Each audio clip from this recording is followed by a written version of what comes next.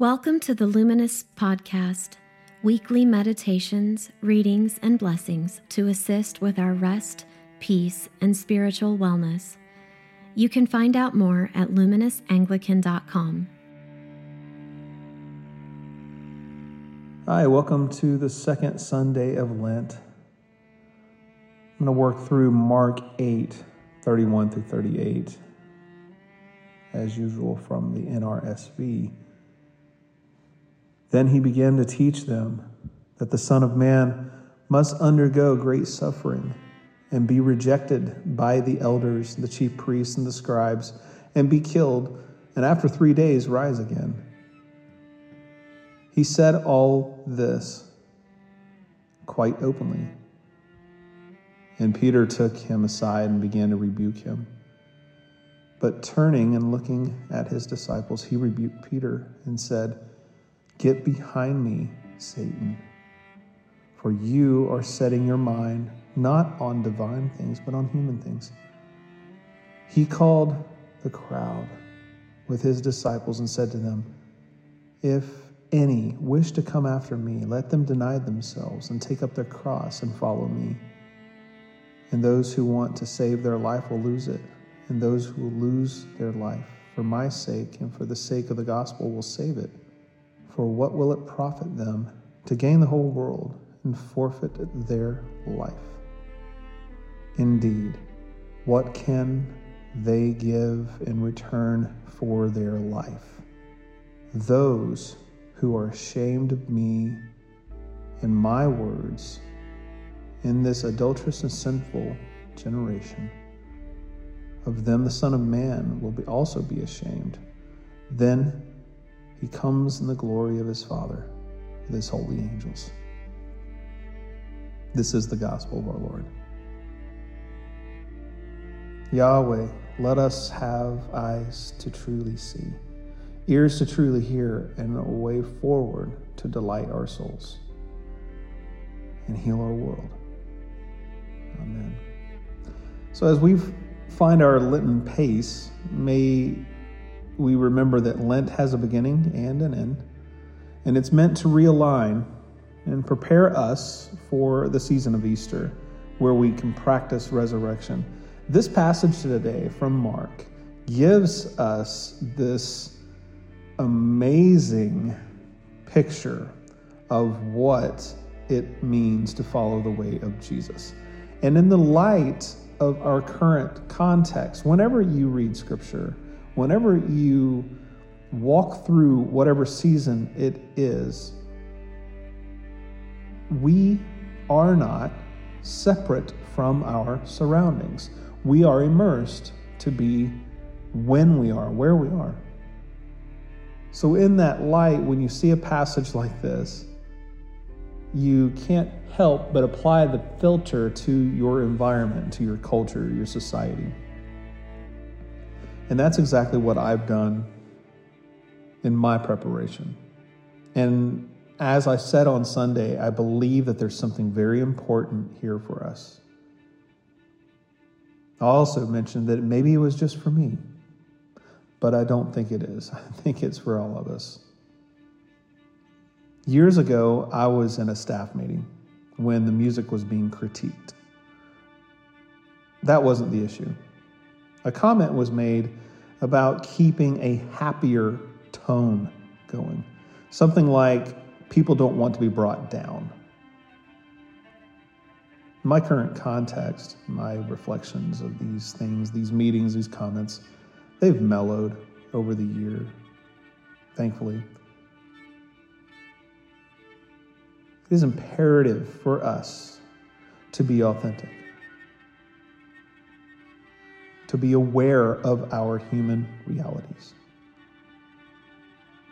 So to pretend or ignore who we are and where we are is to ignore our humanity. And the less human we become, the more distant Jesus may seem. Because when the human God wants to commune with us, there is no pretending. There is only incarnation. God with us, Christ with us. And anytime that Jesus speaks, it is good news. regardless of how we receive it. Jesus, in what might be the most stunning rebuke in all of Scripture, "Get behind me, Satan," he speaks to Peter. "For you are setting your mind not on divine things, but on human things." Then Jesus turns to the crowds and captures the essence of his message in 2 sentences. "If any of you want to become my followers, let them deny themselves, take up their cross, and follow me. For those who want to save their life will lose it. For those who lose their life for my sake and for the sake of the gospel will save it."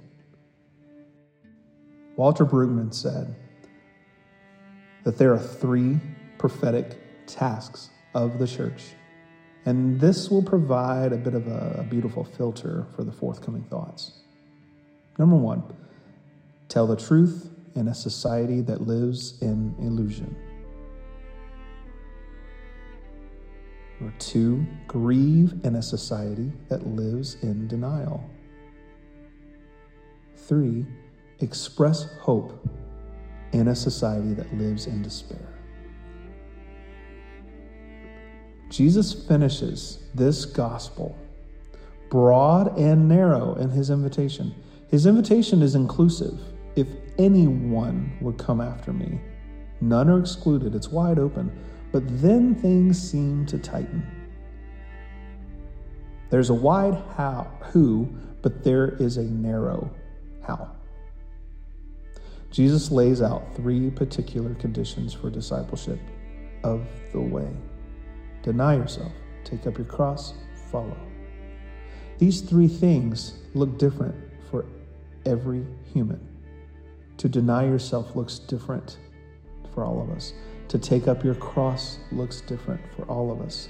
And to follow, those similarities may be, there's still some variations of what that looks like to follow the way of Jesus.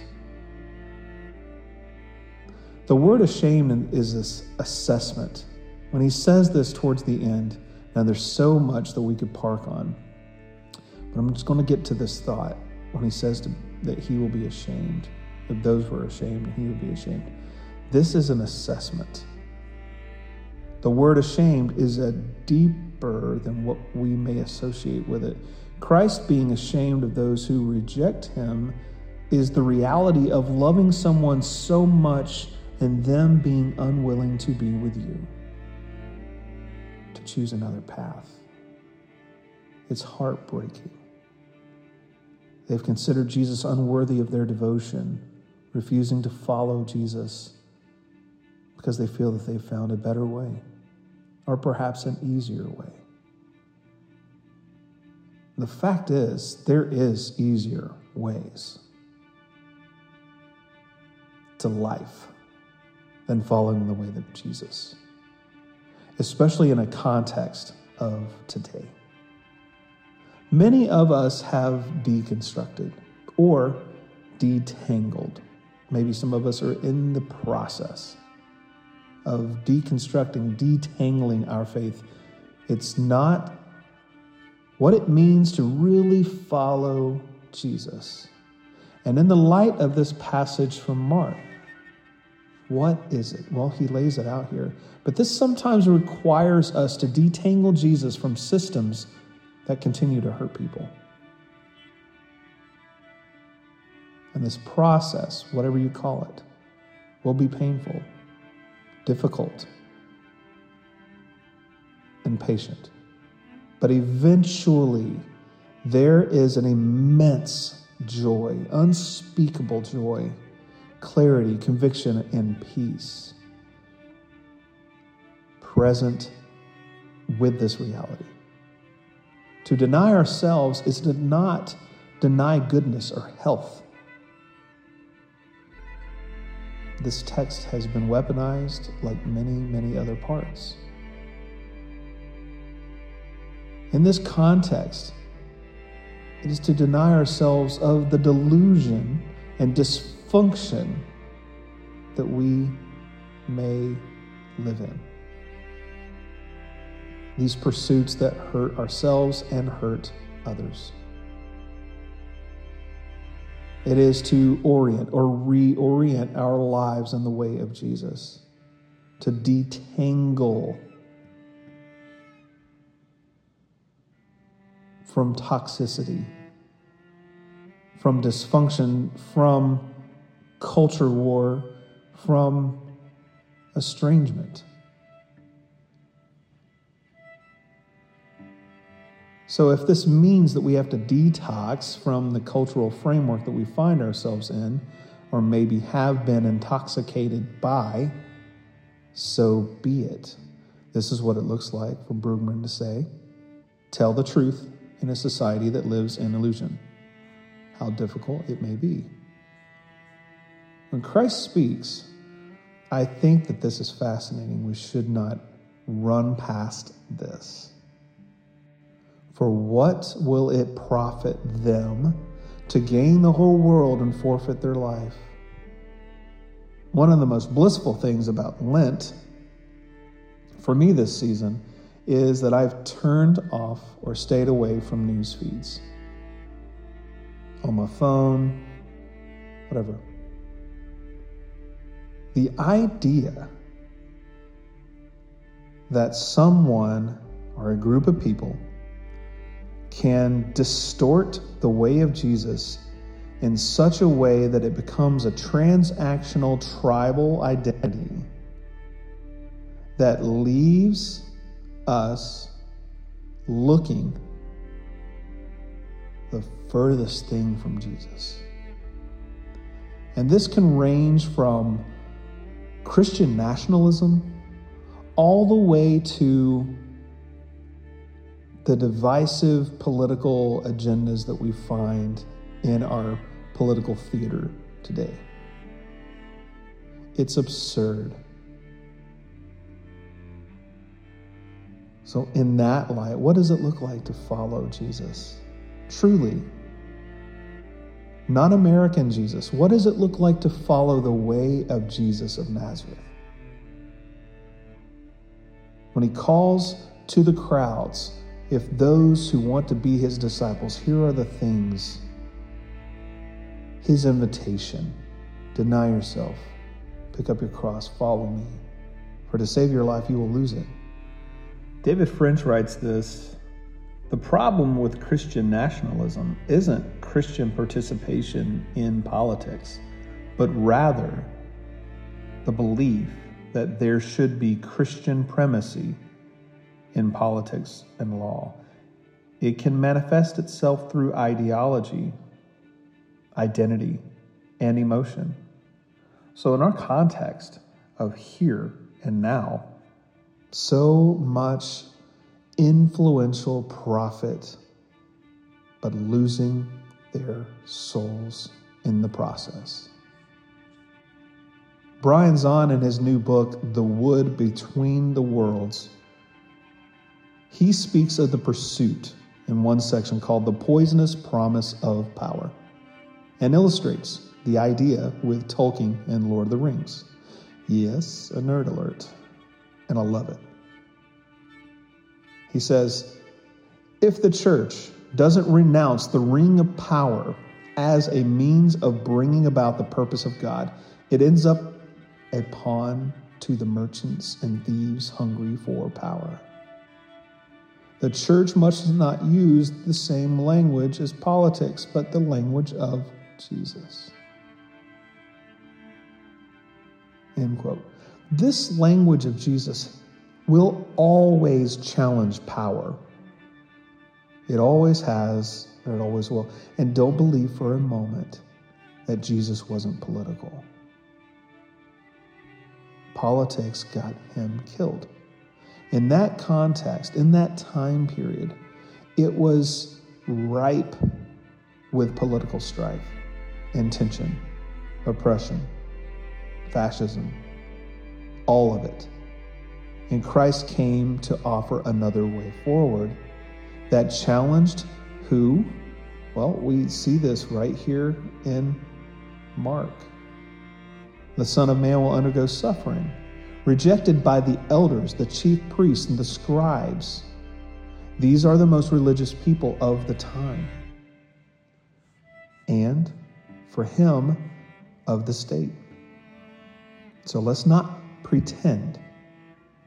Let's just get past that. When Jesus speaks, he always speaks against power. And if Jesus speaks against something that we stand for, if and when this happens, we are to open ourselves up to this detangling. Friends, this is the great invitation of our time. And we must do something with it, especially now. This is what it really means to deny ourselves, take up our cross, and follow Jesus for the sake of the world. For the sake of the gospel means for the sake of the world. So I guess a question would be, how should we die? But really, how should we live? Maybe by learning what Peter had to learn in Jesus' rebuke. The way up is down. The path to life begins with letting go. God's self choosing the story of Christ and giving humanity the invitation to follow, truly follow the way of Jesus. In the name of the Father, Son, and Holy Spirit. Amen. If you would like more information or ways to be a part of Luminous, please go to luminousanglican.com. Peace be with you.